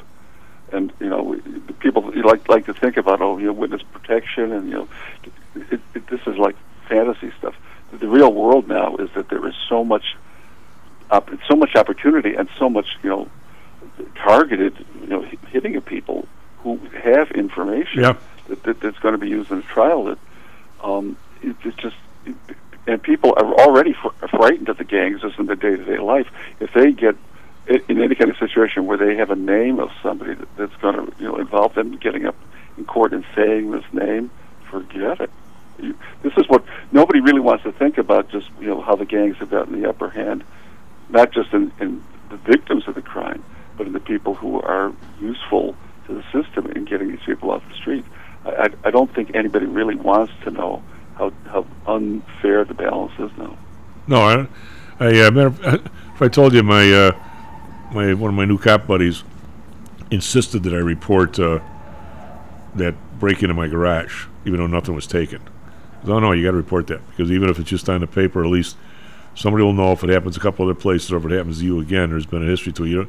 Because you don't ever want to not report something. So he actually called me over the phone and took the whole thing down over the phone and sent me the report and everything, which was nice of him. Because nothing was taken, I figured, what's the point? We're not going to go looking for anybody. I mean, it's not like guys are going to come out like on TV and go through my truck looking for fingerprints. We don't do any of that stuff. I mean, any thought of what you see on CSI Miami is going on in the real world. I mean, forget it. I mean, there was a gang hit in my neighborhood 2 years ago. I had made the first 911 call, as it turned out, because I lived really close to where it happened, and I knew the kid was killed. And I gave my name, phone number when I called in, and the detective called me about a week later, asked me for everything I knew about the event, and I told him, what I saw beforehand, what I heard. I wasn't much help, but that next day I talked to my neighbor, who he had driven behind the car that held the killer, and he was just leaving the neighborhood at the moment when this thing occurred. He saw the car, he got identified. So I asked him, I said, would you please call this detective? I told him there might be other people I know who can help you out with information. You could really give this guy something that can help him track down some leads. these are really good tips. And my neighbor said, "Oh, I'm sorry, I can't do that. I'm not going to do that. I can't. Nobody can force the person to do that." No. But I said, "Well, there's still been no arrests, as far as I know, no suspects." And in a way, I can't blame what my neighbor told me. Did he have a plate? If I had good information, I don't know if I'd really want to, think I could ever live a normal life again, holding that information and being asked to use it in a court. Did he have a plate? Do you know? Do you ask him that? What's that? Did he have a plate? Well, he had a plate, and he had a couple of the digits even. He didn't have the whole number, but he knew the color, he knew the make of the thing, he knew what direction it went in. And there was another car. Apparently, they dropped somebody off and picked up the shooter, so there were two cars involved, which is, I think, is the way a lot of this is done now to prevent. So you were one of those guys. I state your name. I state my name. One of those guys. I just, that's just the way it happens in, Law and Order, maybe. But in the real world, I think people don't realize that the people out to terrorize us are in control of all of this. Well, you got to ask yourself, aren't treated any better than the victims. Well, if it was me, I mean, I try and think that I would help out, but I look at the amount of convictions. There's none. I mean, why do I want to put my name in a system where they never convict anybody? Right. All the anguish, and fear to do that for what? Yeah, it's a proposition for I think any thinking person. So you got your Super Bowl tickets for Dub Bears? Well, I've been burned before. Did you hear about the what's the name of the hot dog stand? Did you hear it on the way in, Matty? If the Bears made the playoffs, they could give everybody a free hot dog, and they actually went to some insurance company and bought an insurance policy on it. Now the insurance company's worried. I don't think we're there yet, but this is the McCaskey way, I guess. I guess. SP futures down 21, NASDAQ futures down 52. Be right back. Miss Nancy Graham. How much confidence do you have that your investments will make you wealthy? Do you truly know the odds? Welcome to Luckbox, the control freak's guide to life, money, and probability. Luckbox shows you how to factor in the likelihood of success before you commit to an investment or any other life decision. Your brain is smarter than your gut, and that's why you owe it to yourself to read Luckbox. We've made it easy because Luckbox is free for 1 year at luckboxmagazine.com/jocks. Each new issue dives deep into the current investing climate, separates the signal from the noise with timely, actionable trading ideas, and equips you with savvy investing tactics you don't already know, all while exploring how to live your best life through music, spirits, food, sports, travel, fitness, and a whole lot more. Luckbox is the essential magazine for proactive investors who are hell-bent on controlling their financial futures. It's for overachievers and alpha types who don't buy into Wall Street's investment gurus. It's for mavericks who believe in life, luxury, and the pursuit of happiness. It's for you. Smart investors don't bet on possibilities, they play the probabilities. Luckbox is $7.99 on newsstands, but you can subscribe for 10 free digital issues at luckboxmagazine.com/jocks. Don't rely on luck. Get Luckbox at luckboxmagazine.com/jocks. Hello, this is Tom Howell, the Chief. We've talked a lot on the show about risk and suitability, about how your portfolio should match your age, income, and risk appetite. It's been hard for investors to maintain that suitability in the last several years due to a Fed strategy that has driven interest rates to virtually zero. You may have even heard that the Fed was trying to drive conservative investors to a riskier portfolio on purpose, for whatever reason. I'm sure you are aware of investors that took some increased risk, such as longer-term fixed income securities, and are now unhappy with that choice. At PTI, we've always stressed total portfolio risk awareness and tried to minimize chasing returns in a tough environment. Well, now it looks like maybe interest rates are moving more towards historical levels. Everyone needs to be aware of what that continued movement might do to your portfolio, both good and bad. We also have a stock market that seems to have stalled, at least for the short term.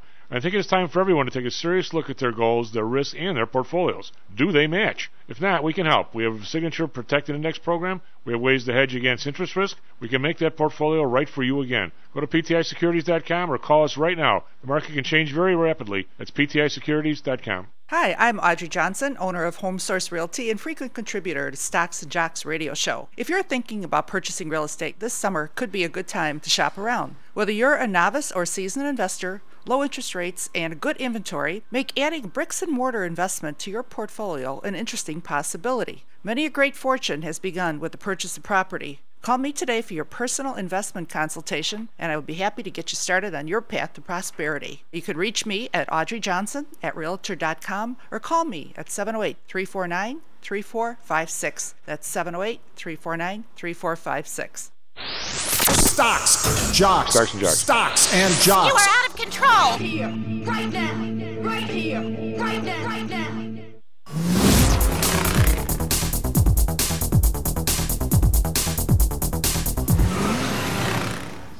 Hello, Winnipeg Stocks and Jocks. I'm Tom Howell. Matt Byrne on the board. SP Futures down 26. I thought we were rallying. We're not.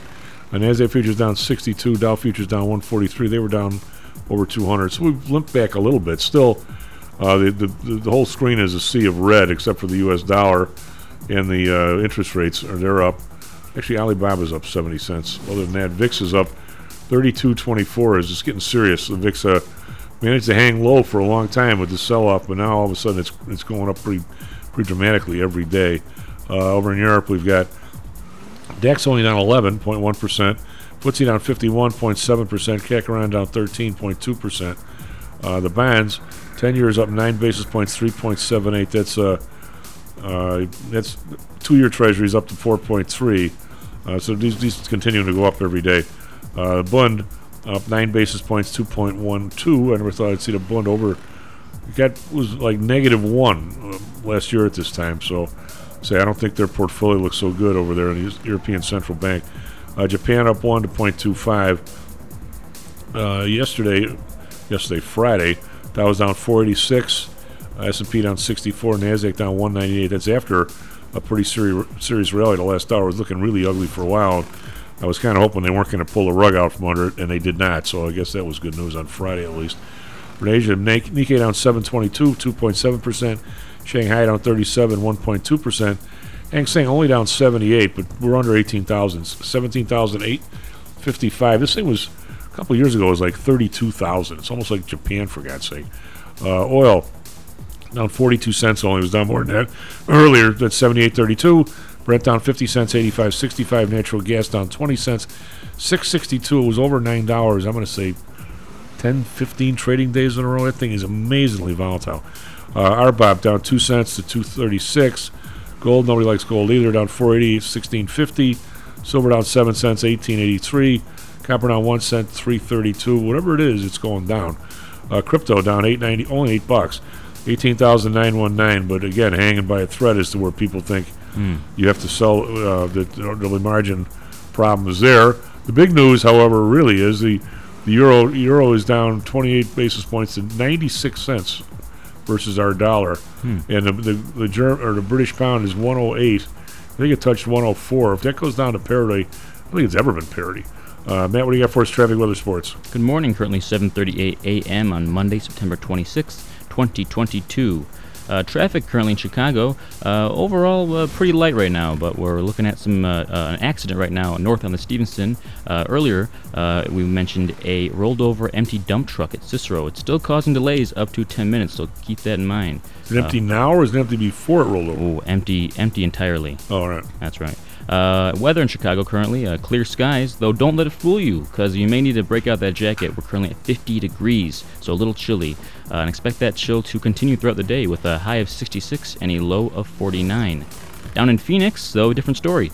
Mostly cloudy, currently 75 degrees, a high of 104 and a low of 75. In the MLB on Sunday, Cubs beat Pittsburgh Pirates 8-3. The White Sox lost to Detroit Tigers 4-1. And the Diamondbacks were up against the San Francisco Giants. Diamondbacks end up losing 2-3. Yesterday in the NFL, Sunday football, Packers played Buccaneers and the Packers won 14-12. Cardinals beat LA Rams 20-12. And the Bears surprising viewers with a win against the Texans. Tied at 20-20 by the end of the third quarter, Roquan Smith's interception set up a successful field goal for Cairo Santos in the fourth quarter, giving the Bears their win of 23-20. Bears currently at 2 wins to 1 loss this 2022 season. Tonight, though, Cowboys at Giants. Catch that at 7:15 p.m. Central Standard Time. That's all for now, Chief. Back to you. Do we have Miss Nancy? Yes, you do. Are you all hung over after your Bears victory? No, I'm not. Well, that's good. I only expected them to win 3 games. Moved it up to 4 after they won the first one. So I'm still at 4. And people are complaining because they don't think Justin Fields is the quarterback of the century. And I'm like, hey, we're all expecting them to win 3. They're at least meeting our expectations. Well, as the fans, as Danny Callahan used to say in the pit when guys were complaining, the snipes are grousing. Very Irish, very Irish line. Very true. I mean, no matter what, we're grousing. I think the Bears are. They seem to be, at least playing with enthusiasm, and they kind of looked out yesterday because the other team isn't very good, but they were 2 mediocre teams and they came out with the win. So what else? I still can't believe it. And plus they played Lovey, which you couldn't believe the beard. I can't get over the beard.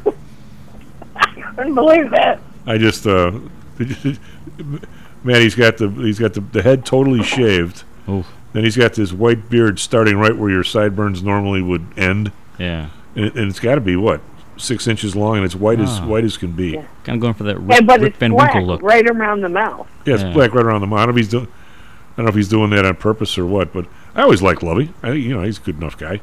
The only problem with Lovey in Chicago is he wasn't controversial enough. It's not like the guy doesn't know how to coach football. I mean, he obviously does. He was a big star in Big Sandy, Texas. Came out of there. I don't think anybody ever says anything bad about him. In terms of personally, I think he's okay. Hope he does well down there. Yeah. It's just I still can't get over. Did you watch the Detroit game? I still can't get over the ending of that game. The coach is I don't know why he didn't punt that ball. I have no idea. I did see that.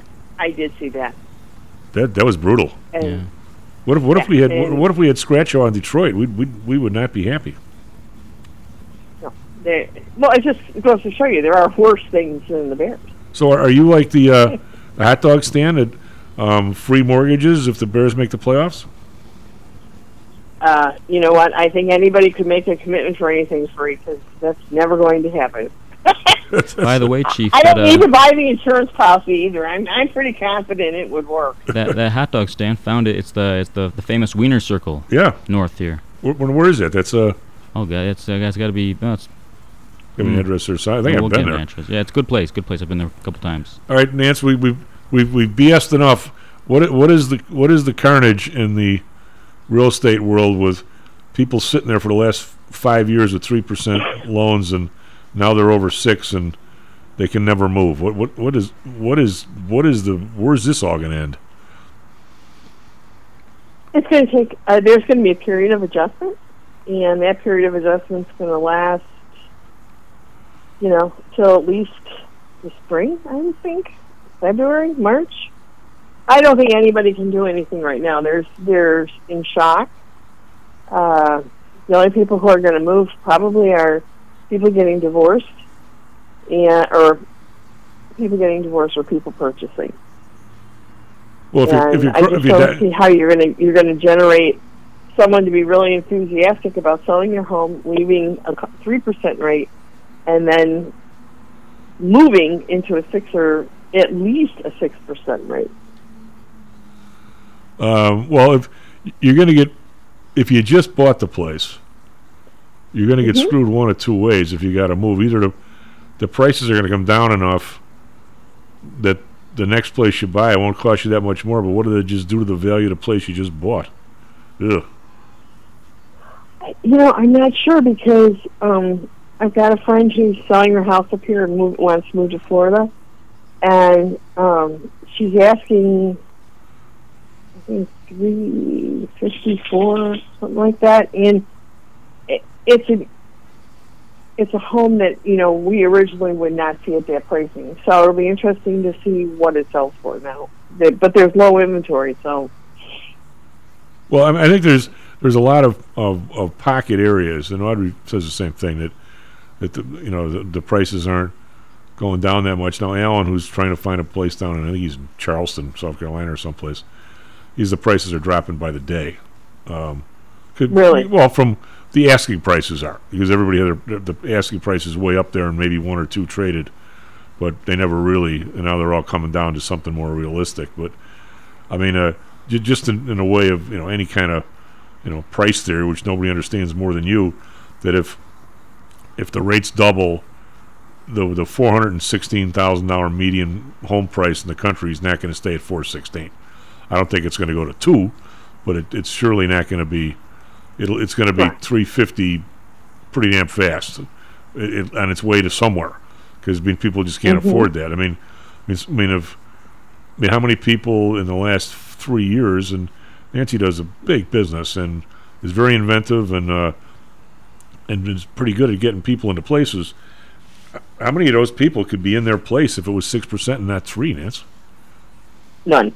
None of the people that I have really worked and just to no end would not be in. No. Mm-mm. And as this continues, they're not relaxing the standards either. So they don't want a repeat of 2007, 2008. So I think they're just trying very hard to hold the line, and I don't know where that's going to lead. I guess my question to you would be, you've seen this before, when the Fed keeps raising these rates to stop inflation and then start unemployment, what's going to happen after that? Well, I think first of all, to me, they're just getting back to equilibrium. The mistake was in going low in the first place. If mortgages... Well, everybody would agree with that. Yeah, I mean, if mortgages were always 6 the whole way through and the prices were priced accordingly, I don't think anybody, including you, would have a problem, would you? No, we wouldn't. No. It's the rapid change is what's eviscerating people, right? I mean, I know when I bought my place in Beverly way back in the day, I think I had a mortgage of 10, 12, but the price was really low, and I just refinanced it a couple times. I wasn't there that long, but I mean, I don't think. Let's put it this way: I don't know how much of this is hope and how much of this is logic, Nance.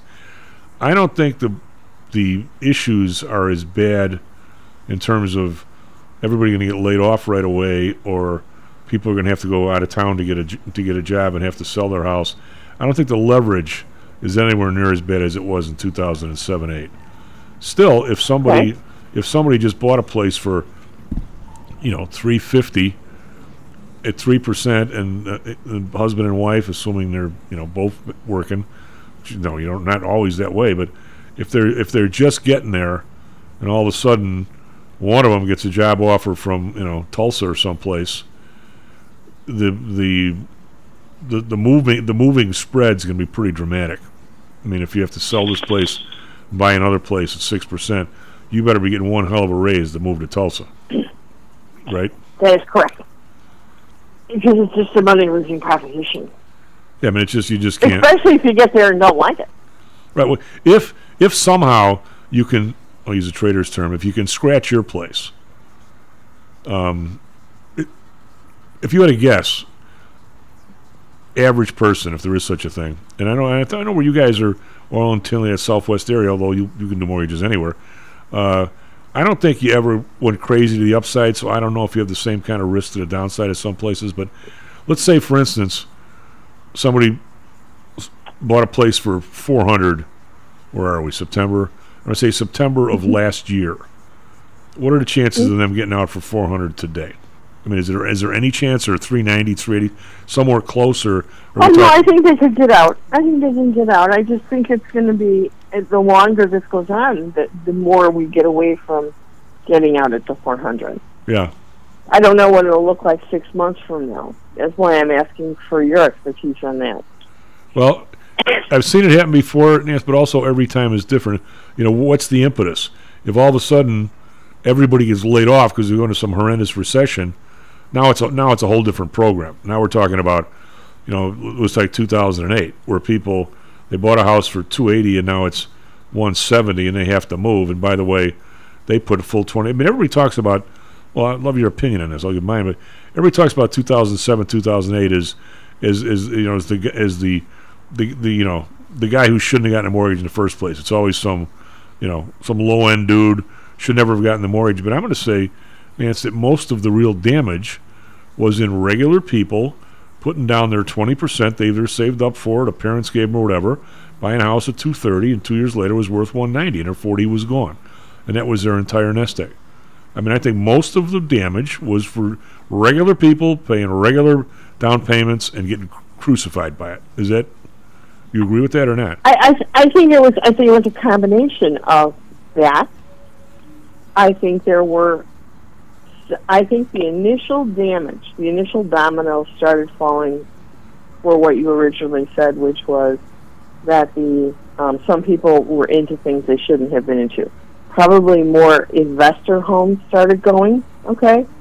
But once you got into then this new phase of people who did put the 20% down, just lost their job, couldn't keep up, that started. And then we just had, so let's say it was a third of the first, a third of the second, and then we had this last third where they just joined the bandwagon because they wanted something for free.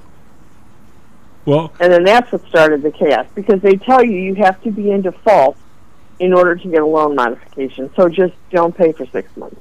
Well, if I was one of the people lucky enough or dumb enough or whatever to get in at a 1% down payment and everything goes right the wrong way, it wouldn't be my personality, but I'm not really hurt, right? But right. The regular person, you know, you and wifey saved up $50,000 for this joint, plunked it down, and all of a sudden 6 months later it's worth $50,000 less than you bought it for. That's the person hurt. Correct, but they were not 100% of what was going on. No. They were probably about a third of what was going on. But those are the people that you wiped out their balance sheet. And I the whole time all I did, Nance, was talk about it. There's income statement recessions and there's balance sheet almost depressions. If you and I are working away and all of a sudden we both get laid off and whatever we have to do, I don't know if anybody wants me tending bar or you being a waitress these days, but we could do it, I suppose. I mean, we have to go to that for a while. We have to scramble and maybe if we're renting somewhere, we rent a crummier place or whatever. We'll work our way through. That's not the same as I liken the 2007 and 8 thing more to like the Depression than any. I mean, I've been through, so have you, a bunch of recessions where you get laid off or you don't get overtime or something for 2-3 weeks, and hopefully your savings works through it. You go get a part-time job, you go paint some houses, you do something. I mean, that's our group, right? But correct. But that's not the same as saving up $4,000 in 1932 and Grandma Nancy going up to the bank. You know, she comes back with a bloody nose because the door hit her in the nose, and her savings are gone. That's a whole different story than being laid off a month. And I think that's what happened in 2007, 2008. You wiped out people's whole balance sheet. Their whole equity was in their house, and now it's gone. That's a lot different than being laid off for a month. Correct.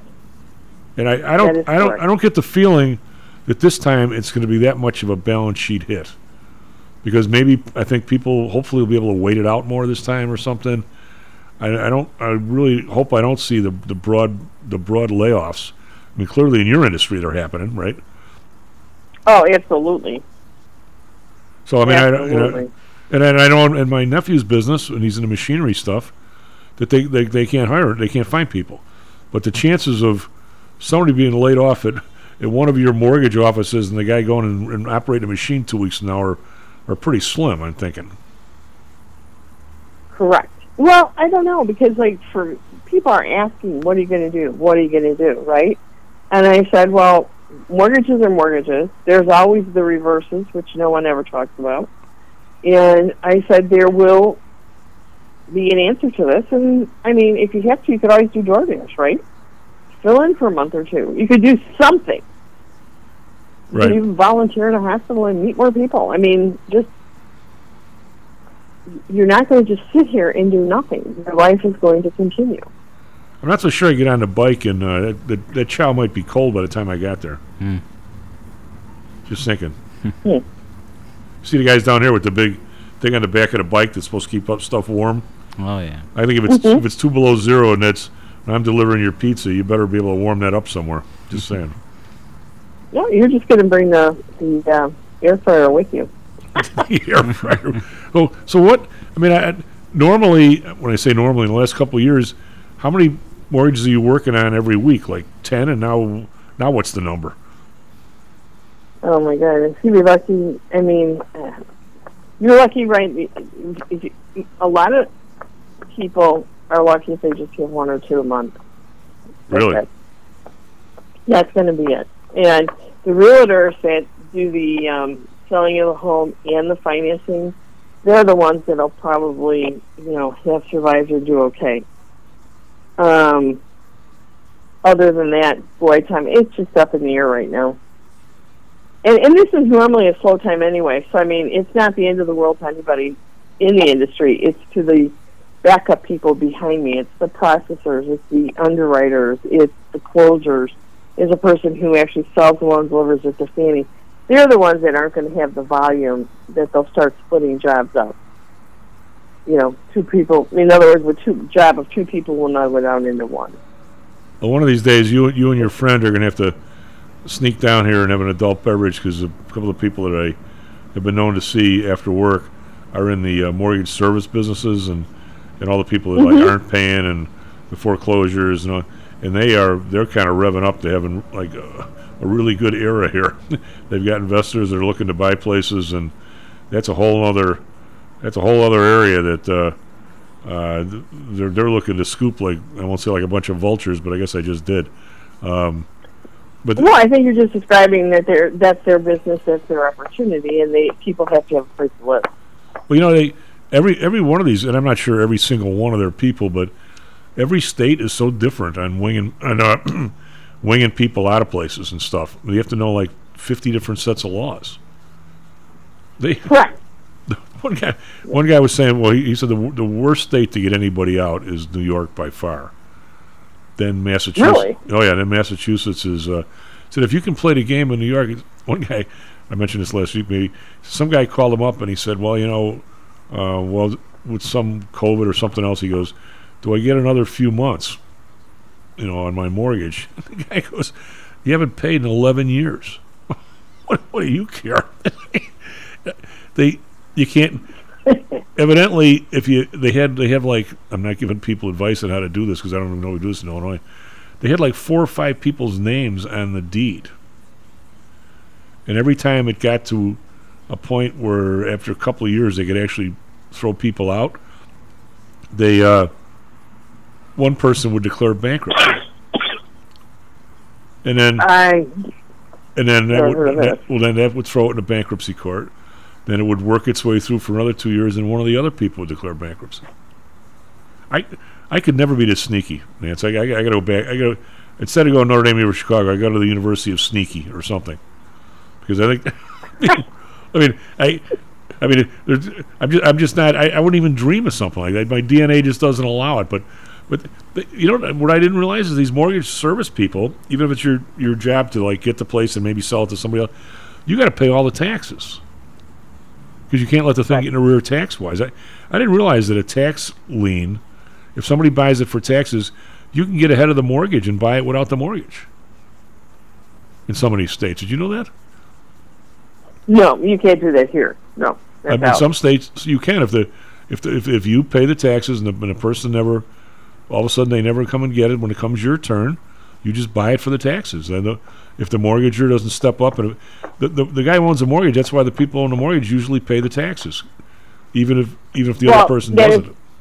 Well, now there's a difference in what you're saying. The people that are buying the taxes, the mortgage has first lien. So if in fact they have the right to buy those taxes from you, and then they still have that right to do that. If right. a mortgage person doesn't buy the taxes out, they're insane because they lose property.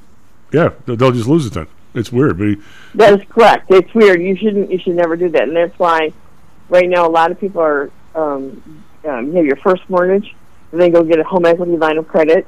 And it's amazing to me. People always say, "Well, that's not a mortgage." Yes, it is a mortgage. It's a lien against your house, and if in fact you default on the second. Okay, the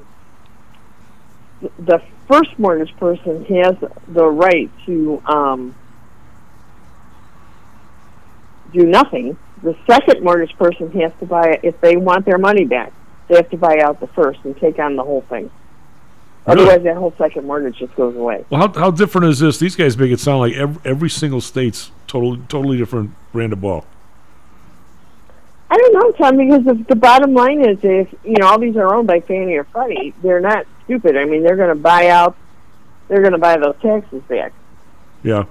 I do not believe that the taxes they can never come before the first, never. Well, unless the home is free and clear. Then they could buy the tax for the taxes. Well, that's why I'd love to have you guys have an adult beverage with these guys, because I think the answer is, in some states, the answer is yes if you don't pay them, which is weird to me, too. Anyway, Nance, thank you. Give us a shameless plug. What's phone number and everything? Okay, Nancy Von Graham, 708-341-9601. I do mortgages, and I now do reverse mortgages. So let me know if you need any help. And I'll tell you what, I will say this, Nance is the best. The she and Audrey combo, you guys are a pretty tough team. It's I agree. When we work together, we're really good. Hey, SP Futures down. Hey, the rally here. Nance, did you buy your spoos? We're only down 11. Did you buy them before you came on the air? Nancy Futures only down 6. We might actually have an up day. Who knows? That'd be nice. Back tomorrow, Stocks and Jocks. Stocks and Jocks is brought to you by PTI Securities and Futures. Go to PTIsecurities.com. PTI Pro Direct. Trade for as low as a penny per share and $1 per option contract. Learn more at PTIProDirect.com. Nadex, offering an intuitive way to trade the financial markets. Visit nadex.com. HomeSource Realty. Call Audrey Johnson at 708-349-3456. Hamzy Analytics. Listen to Fari Hamzy every other Thursday and visit HamzyAnalytics.com. ChiroMed. Back or neck pain? Schedule a complimentary consultation by calling 708-403-2727. DAX Research. Tune in for David Andelman's technical analysis on Mondays and Thursdays and call 1-800-821-4968. You have to be closing all the time.